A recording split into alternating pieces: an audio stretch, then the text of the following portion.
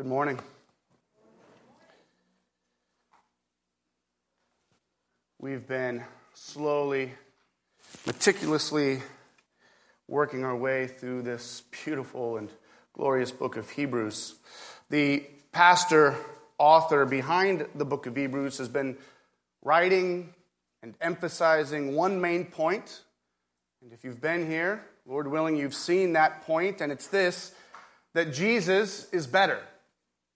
Jesus is better than the angels.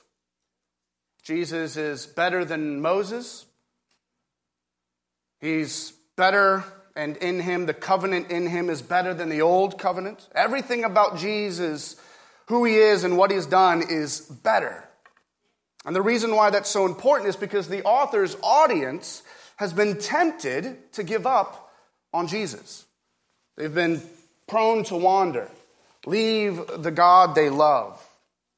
For many of them, having faith and remaining faithful to Jesus Christ, well, it's proving to be somewhat of a costly endeavor. There are crosses to bear and persecutions to endure. And so they're tempted to return to the Judaism that they knew so well growing up, because at least there, they wouldn't be persecuted. So we've come to the point in the book of Hebrews where the author is wanting to really stir them up to faithful endurance.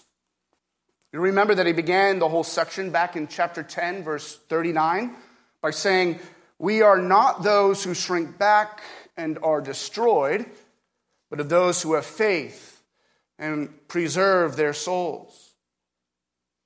What he's doing here in this beautiful chapter of chapter 11 is, well, he's reaching back and he's showing us, not only what true faith looks like, but he's doing so by using faithful examples from throughout the Old Testament.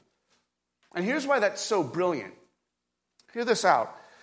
If the author's audience is tempted to leave Christ and go back to Judaism, what he's going to do here is use heroes from Judaism's past and show us, how even they looked forward with faith to Jesus Christ. In other words, he's saying, you want to go back to Abraham and to Moses and to the prophets? Well, let me tell you about Abel and Noah and Abraham and Moses and the prophets. Their faith was a faith that persevered by looking forward to the Messiah. The Christ I've been calling you to, not to give up on and to put your faith in for the last 10 chapters. Well, he's the same Messiah they looked forward to by faith. In fact, this was exactly what Jesus himself told the Pharisees when he rebuked them in John chapter 8 for failing to believe, or even more precisely, for their misplaced faith. He said to them in John chapter 8, verse 56, that your father and Abraham rejoiced that he would see my day. He saw it and was glad. In other words, there was this very real and tangible joy and excitement in Abraham that came out of his faith as he looked forward to Jesus. This morning, we're going to look at Abraham's faith here in Hebrews 11. He is perhaps the brightest model of faith in this list. He indeed takes up the most space. In fact, the next 3 weeks will all be focused on Abraham as we look at Hebrews 11, verses 8 through 22. But this morning, we're only going to begin by examining verses 8 through 11. So if you have your Bibles, please open them up to Hebrews chapter 11. You can read along with me there in verses 8 through 11. Hebrews chapter 11, and then the smaller numbers, verses 8 through 11.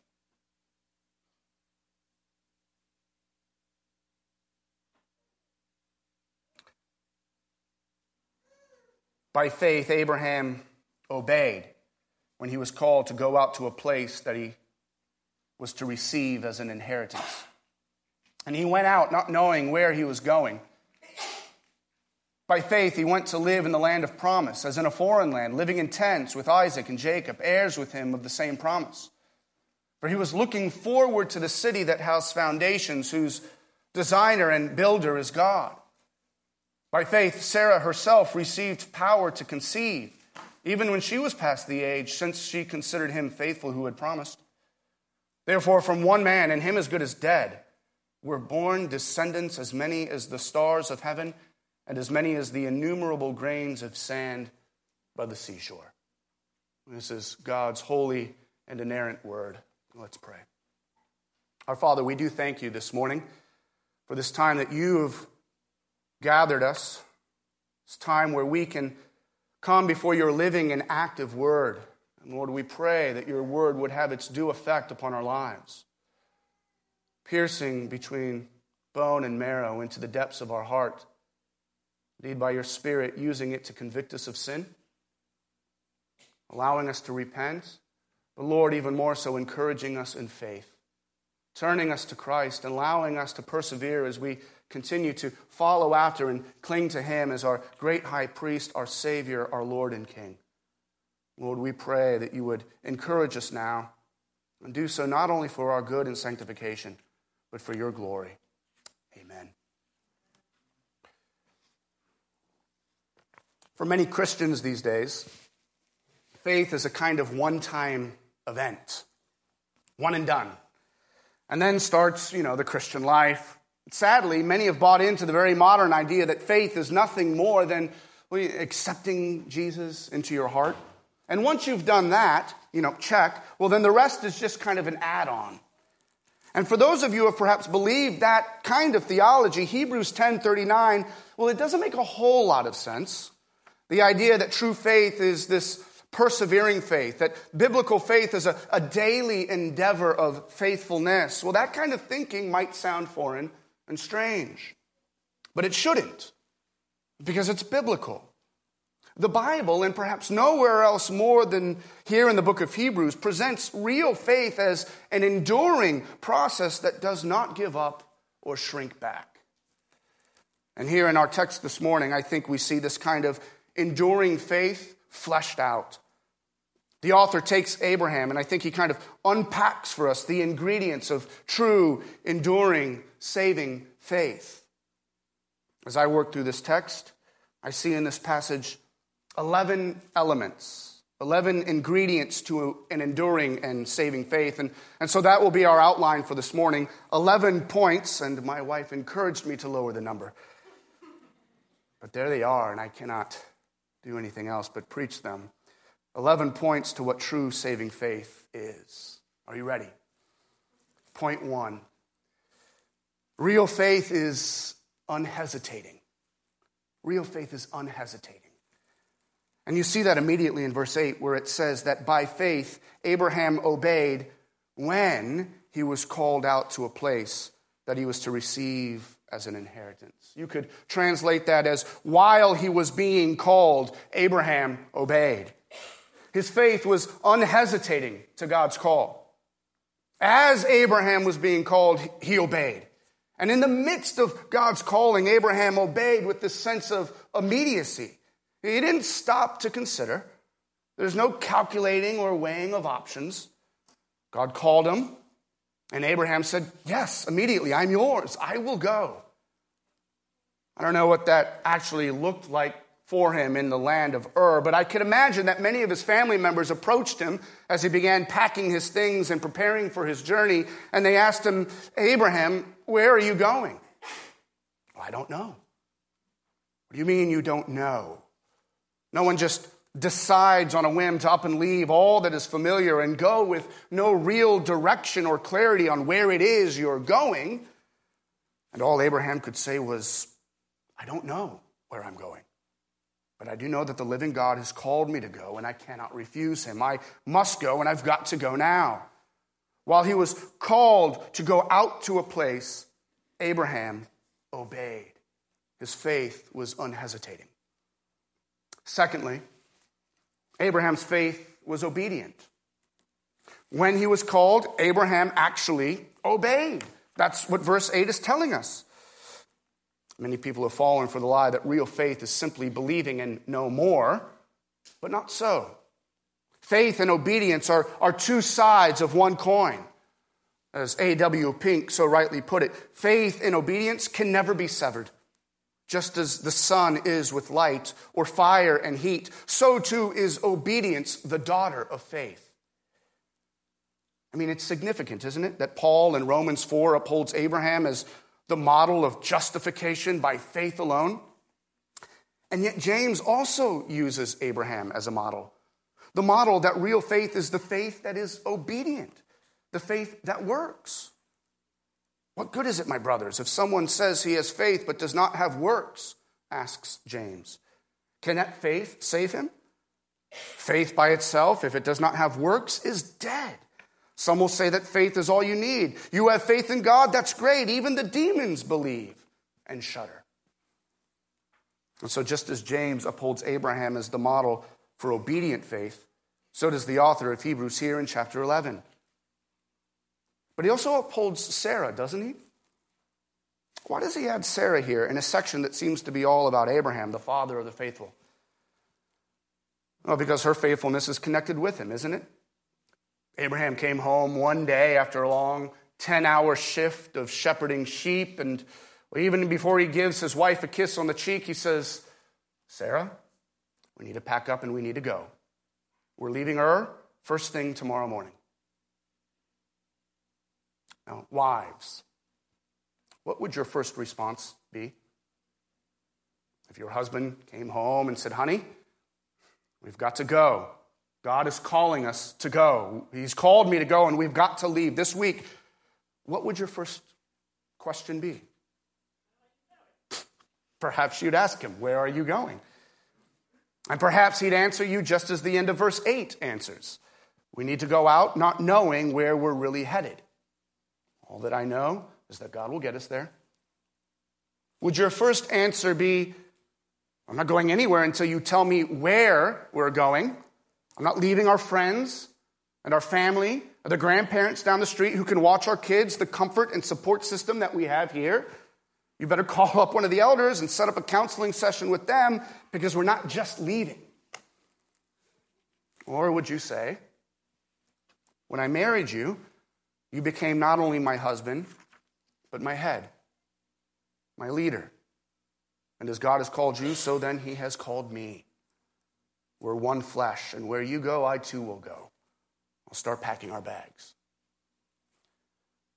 Do you know why Sarah is held up as the model for faithful Christian wives in the New Testament? Because of her obedience to God, seen in her obedience to Abraham.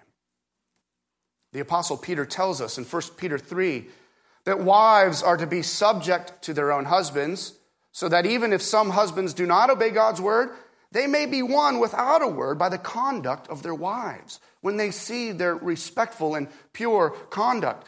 Do not let your adorning be external, says Peter, the braiding of hair and the putting on of gold jewelry or the clothing you wear. But let your adorning be the hidden person of the heart with the imperishable beauty of a gentle and quiet spirit, which in God's sight is very precious. And then Peter says this in verse 5, that this is how the holy and godly women who hoped in God used to adorn themselves, by submitting to their own husbands, just as Sarah obeyed her husband Abraham, calling him Lord. And you, Christian wives, are her children, if you do likewise, doing good and not fearing anything that is frightening. Now, I understand how distasteful that verse is to so many of us today, but there it is, right there in God's perfect and inspired word. The Apostle Paul actually makes the same point even a little bit more explicitly, doesn't he? In Ephesians 5, verse 24, now as the church submits to Christ, so also wives should submit in everything to their husbands. And so here, Sarah's faith is upheld as we see her submit to her husband. Here we see Sarah's obedient faith. One quick qualification. Many of us need to know and understand that nothing said here of what I've just laid out should apply to a woman who is married to a genuine tyrant. That exists. The model for godly wives who live under genuine tyrants and bullies is more Abigail in how she dealt with Nabal in 1 Samuel 25. And we know that there are marriages where the husbands are thugs and bullies rather than servants and loving shepherds, and that in those situations it is good for wives to bring things to a head. And when that happens, and it sadly happens all too often, we, the Bible, are firmly in the corner of the wife who is the victim. In those situations, Wives should be an Abigail more than a Sarah. And if the situation is violent, get out, get away, and find safety. That needs to be made clear. But for those wives who do not live under the terror of a tyrant, well, the faith of Sarah is certainly our model here. The fantastic thing is that was that remarkable way in which they're both mutually enduring in their faithfulness to God's promises, right?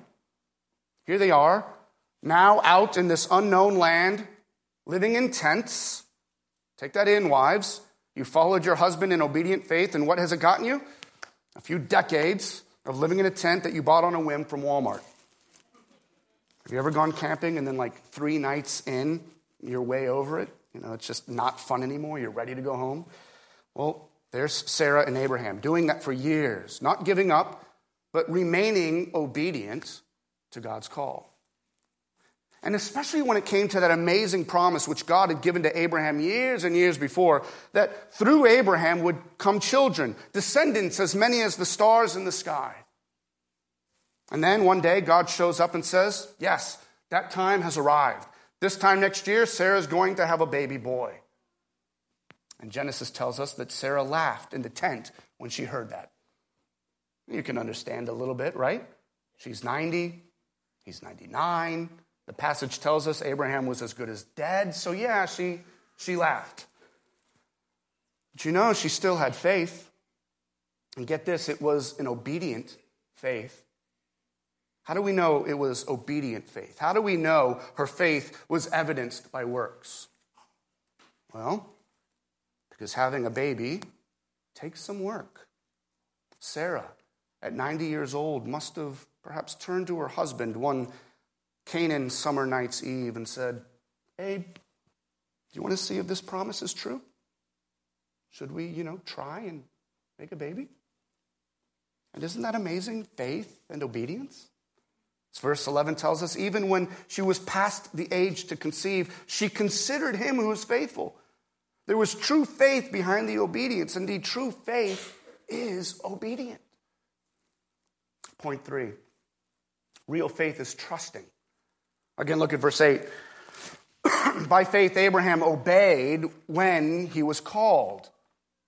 As we read back in Genesis 12 earlier this morning, the Lord called Abraham, and in that call gave him a promise.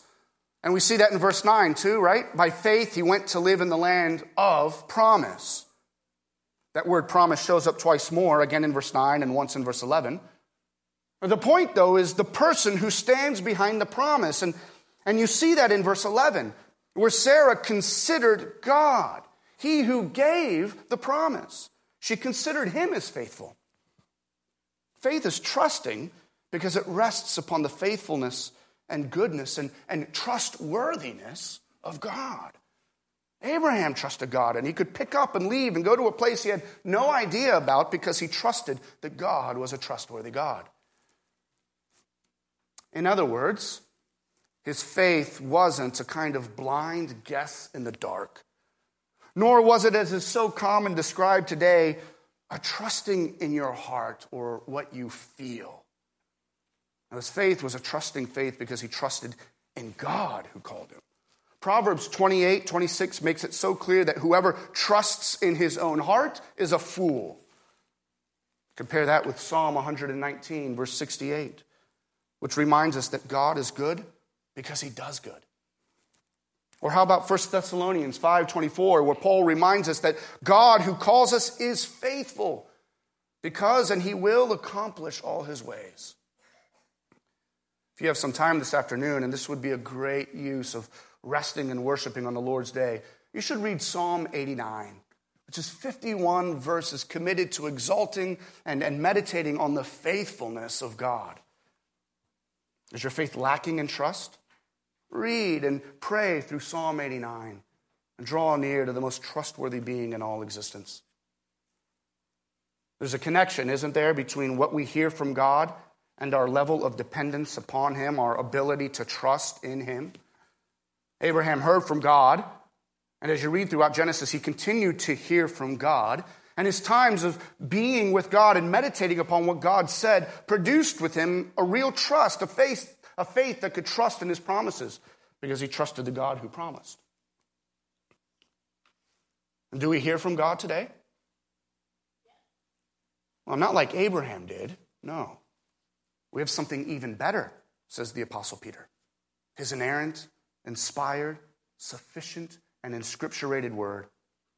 How do you come to trust God? Oh, friends, you can't do it with this line closed on a shelf somewhere in your house. Hear from God as you read his living and active word, and you'll find your heart wooed into a trusting faith. God is speaking, and faith comes from hearing the word that he's given us. Point 4, faith is missional. Faith is missional. What do I mean by that? Well, I mean faith is willing to go to places or to go to people who do not know about God and live and act and speak before them as a witness to God. Real faith is a faith that flows out of and acts out of a missional heart. We see that twice in verses 8 and 9. See how the text says he went out? Verse 8. And he went out not knowing where he was going. Verse 9. By faith he went to live in the land of promise. Back in Genesis 12, we actually see Abraham do this very thing. Not only does he go to this unknown land, but the text tells us a number of times, and Kevin read this for us this morning, that Abraham built an altar to the Lord and called upon the name of the Lord, and he did that everywhere he went. This act of building an altar and calling on the name of the Lord wasn't like this private thing where he kept his faith to himself. It was this public and visual and oftentimes very communal act. It was Abraham evangelizing and living as a bright and bold witness for God in a very godless place. And of course, we want to ask ourselves, what does that look like for us today? What might it look like for us in obedient faith to go out and live with missional faith? Have you considered moving to Korea and praying for those in North Korea as you inch closer and closer to the DMZ, trying to get Bibles into the hands of those who do not yet know Christ? Have you considered what being missional here looks like? Actively, by faith, trusting in God to live a life that witnesses to God around friends and neighbors and even family members that are opposed to Christ and the gospel. Real faith is a missional faith. Point 5, true faith is living in the now and the not yet. True faith is living in the now and not yet. We live in a day and age where so many people believe that faith should gain for us everything promised now. So many people have this over-realized eschatology, perhaps no more so than the ugliness of the prosperity gospel. But true faith is trusting in God and enduring in faithfulness as we enjoy the blessings of God both now and not yet. For Abraham, this is seen in verse 9, where we see that he went to live in the land of promise as in a foreign land, living in tents with Isaac and Jacob. The promise was that he would have a land, but that promise was throughout his life not yet realized. In fact, we'll look at that even more so next week in verse 13, where it says that Abraham died in faith, not yet receiving the things promised. He lived now as a foreigner, a sojourner, an exile. And the extent to which God's promise was fulfilled was that he was in the land, but not yet of the land, only living there, as it were, in tents, looking forward, says verse 10, to something more, something better. And that's the nature of our faith. It's faith because it's holding on to promises not yet realized. If the promise had been fully materialized, there would have been no need for faith, only pure enjoyment of the gift and the blessing. But the point, right, is that God is pleased with our faith. Remember verse 6 of Hebrews 11? Without faith, it is impossible to please God. And so God has consigned us in his wisdom to this time of waiting. And in that time, we wait, and we wait by faith, believing in God now and looking forward to what is not yet. Faith is living in the now and not yet. That leads us to point number 6. Faith is forward-looking. Or you could say it this way, faith is hopeful. It is a hopeful forward-looking. You see that in verse 10? How could Abraham be sustained in enduring faithfulness as he lived as a sojourner in tents? Well, verse 10 tells us he was looking forward to the city that has foundations, whose designer and builder is God. And there's so much here. We're going to have to come back and unpack some of what's going on here even next week. But briefly, notice that even while Abraham was living in the land of promise, subsisting as it were in tents, he was still looking forward to something better, a better city whose foundations were built by God. What's going on here? Well, marvelously, by faith, Abraham understood that God's inheritance was infinitely more than what he could immediately see around him. He was looking forward to what verse 16 goes on to say, and you can see him bring this same city up again there in verse 16. He was looking forward to a city that he actually calls a heavenly city, a better country. A little bit later in chapter 12 and verse 22, he calls it the city of the living God, the heavenly Jerusalem. Or even in chapter 13, verse 14, speaking now to us as believers, he refers to that same city again, calling it the city that is to come. That's profound. We'll come back to this, but what the author of Hebrews is telling us is that what Abraham looked forward to is the same thing that we're looking forward to. John MacArthur on this very passage notes that Abraham was looking forward, quote, to the heavenly dwelling of all the saved. There was not only a land of which he was promised, but beyond that there was a city, a heavenly Jerusalem, set in its foundations by God. And then MacArthur, turning to Ezekiel 48:45, shows that the name Ezekiel gives to the city, and this is great, the name of the city is "The Lord is there." Here, Abraham's faith is a faith that is forward-looking, not impeded by sight. He's not blinded by the riches of the world, or in his case, and for many of us, he's not depressed by the lack of comfort and riches in this world. Now, in Genesis, this is seen, right, in Abraham's contrast with Lot. Remember Lot? Lot, who trusted in only what he could see, and he chose the better land, but spiritually speaking, it cost him dearly. Lot didn't live by faith in God's promises, but rather sought out earthly cities. The city of Sodom and Gomorrah, moving ever closer and finally living in and finding himself spiritually entrenched in the city of Sodom, so that he dies in a cave, the Old Testament equivalent to a burial ground, spiritually signifying what is happening to a soul. And that's so with Abraham. By faith, he looked forward to a better city, the new Jerusalem to come. Point 8. Point 8 is that Abraham's faith was a God-centered and God-grounded faith. Abraham could look forward to that city because he knew that its builder was God himself. It was an eternal and heavenly city because God was behind it. Thus, his faith centered really upon God. And this was true of Sarah as well, wasn't it? It was a God-centered faith, as verse 11 tells us, because she considered God. Her faith was centered upon and grounded in the God who was faithful. And this is important to note because all too often we have this kind of vague idea that faith is just a feeling of good vibes. I don't know what vibes are, but we think that. And faith isn't this kind of emotion that gets us through a tough day. Just have faith. Just have it. Real faith, though, biblical faith, is only existent when it's looking to, grounded in, and focused on someone more faithful. Focused on God. Faith gets you out of yourself, out of your own heart and mind. A God-centered faith says this: I feel like giving up. I feel depressed. I feel like I want to give in to the constant waves of temptation that are pouring over me day after day.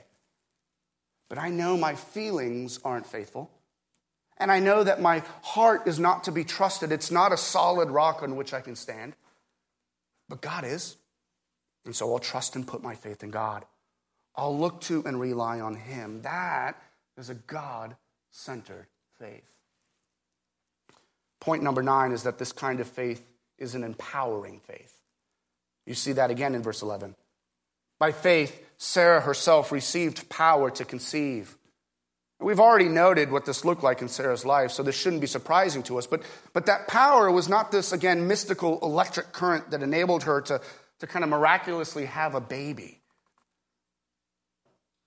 She was empowered to first obey, and then, through the coming together of one man and one woman, she passed the age of being able to conceive, and he, as good as dead. There, in that most impossible of situations, Sarah was empowered to lean over to Abraham and perhaps whisper with wifely affection, with man, this is impossible. With God, all things are possible. So true faith is an empowering faith. Point number 10 is that true, enduring faith is death-defeating. It's death-defeating. Look there in verse 12. We'll look at this in a lot more detail in 2 weeks, where this is unpacked for us in verses 17 through 22. But notice just briefly the language the author uses here. I don't think it's without purpose. He says that Abraham, this one man, and him as good as dead, was born to him descendants as many as the stars of heaven and as innumerable as the grains of sand by the sea. Here, Abraham's faith, and for that matter, Sarah's faith, overcame what the author is labeling as good as dead.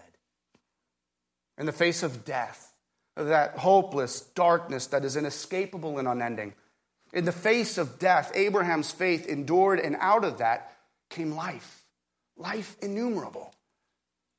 I think the author uses the language he does here to bring to our minds the even greater truth of Christ. Notice how he says, from one man, and him as good as dead, were born descendants. I think the author, what he's doing here is using Abraham, and through this situation, pointing us to Christ, the one man who through death brought about life.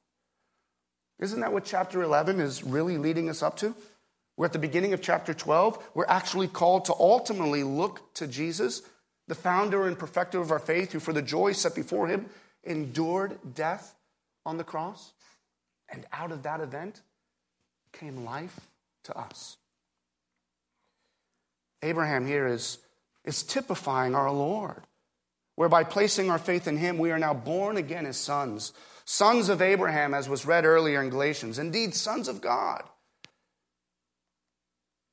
Hebrews has already brought this out, but it's worth noting again, just briefly, and that's this. Death awaits us all, doesn't it? It's the great equalizer. In fact, Hebrews 9 has already warned us that it is appointed for all men to die but once, and after that comes judgment. Friends, if you're here this morning as someone who has not come to Jesus Christ in faith, trusting in him alone for your salvation, and obediently following after him in all your life, well, friends, God's word is clear. Death and judgment do await. But if you turn to Jesus Christ, the author of life himself, who offered himself over to death and underneath the judgment of the Father to be and bear the sins of many, well, friends, in him, death is really defeated. Life, eternal life, is secured. If you've not put your faith in Jesus Christ, do so now. You don't know the day, nor the hour when your appointed death will come. Friends, repent now and believe. That leads us to our last point. True enduring faith is really a Christ-clinging faith. It's unhesitating and obedient. It's trusting and missional. It lives in the now and not yet. It's forward-looking, God-centered, empowering, and death-defeating. But ultimately, true faith, and most essentially, true faith is Christ-clinging faith. It clings to our Lord. Remember that the main issue in the book of Hebrews is that Jesus is superior. He is better than Moses, better than the old covenant. And here, he's better than even Abraham. How do we know that? Well, because even Abraham's faith looked forward to Jesus. Abraham's faith was a Christ-clinging, Messiah-focused faith. We already noted how Jesus himself said that Abraham rejoiced and looked forward to seeing Christ. Kevin likewise read for us earlier how the gospel itself was given to Abraham. Did you catch that in Galatians 3, verses 7 and 8? Quote, "Know then that it is Those of faith who are the sons of Abraham. And the scripture, foreseeing that God would justify the Gentiles, all of us, by faith, preached the gospel beforehand to Abraham, saying, in you shall all the nations be blessed. It was that gospel that Abraham heard. The gospel which apparently laid out the reality that salvation would come to the nations. It was that gospel promise which Abraham looked forward to. Here in Hebrews 11, that gospel promise is basically described in two ways. It's described in terms of place, verses 8 through 10, and then in terms of people, right? Verses 11 and 12. Abraham looked forward to a place. In the more immediate, the land of Canaan. But even there, the text tells us it was as if he were in a foreign land. Ultimately, the place he looked for was that heavenly city, the better country that has heavenly foundations. Secondly, the gospel promise was described in terms of people. Abraham was looking forward to a people. In the immediate, yes, it was a son, Isaac, and then a grandson, Jacob, and then through him 12 great-grandchildren, and then through them a multitude of descendants. But I think even there, Abraham knew that ultimately there was promised more. Not just a nation of descendants known as Jews who found their blood lineage back to Abraham. No, as Paul tells us in Romans 4 and verse 13, through faith, the promise to Abraham and his offspring was that he would become heir of the world. Or again, as we read this morning by Kevin, the promises were made to Abraham and to his offspring. It does not say to offsprings, referring to many, but referring to one, and to your offspring, who is Christ. For in Christ Jesus you are all sons of God through faith. And if you are Christ's, then you are Abraham's offspring, heirs according to the promise. The gospel preached to Abraham, the promise which he looked forward to, was at once both a people and a place, a dominion and a dynasty. And both of those promises found their fulfillment in the person of Jesus Christ. I've spent the past year reading and thinking through and even leading the Bible study through the book of Revelation. And I love how the book ends. It's really the perfect ending to all Scripture. It ties all of these theological threads together into one beautiful knot, closing off God's Word. And the book itself begins and ends in much the same way. And one of the themes that begins and ends the book of Revelation is this concept of the heavenly city, the city that has foundations, whose designer and builder is God. The city that Hebrews 13 says is still to come. In Revelation 3, verse 12, Jesus is writing to his church, and he says, to all the Christians who have enduring faith, I will make him a pillar in the temple of my God, and I will write on him the name of my God. What is that name? Well, he says it's the name of the city of my God, the New Jerusalem, which comes down out from my God of heaven, and it is my own new name. You see what Jesus is doing here? In Revelation, Jesus is beginning to tie those two sides of the gospel promise that Abraham looked forward to, and he's bringing them together. My people, says Jesus, all those who believe as Abraham believed, they will be called the New Jerusalem. And in fact, that's how Jesus ends the book of Revelation. In chapter 21, John looks up and he sees this city, this New Jerusalem coming down out of heaven. But then he says the city, well, it was really the bride of Jesus.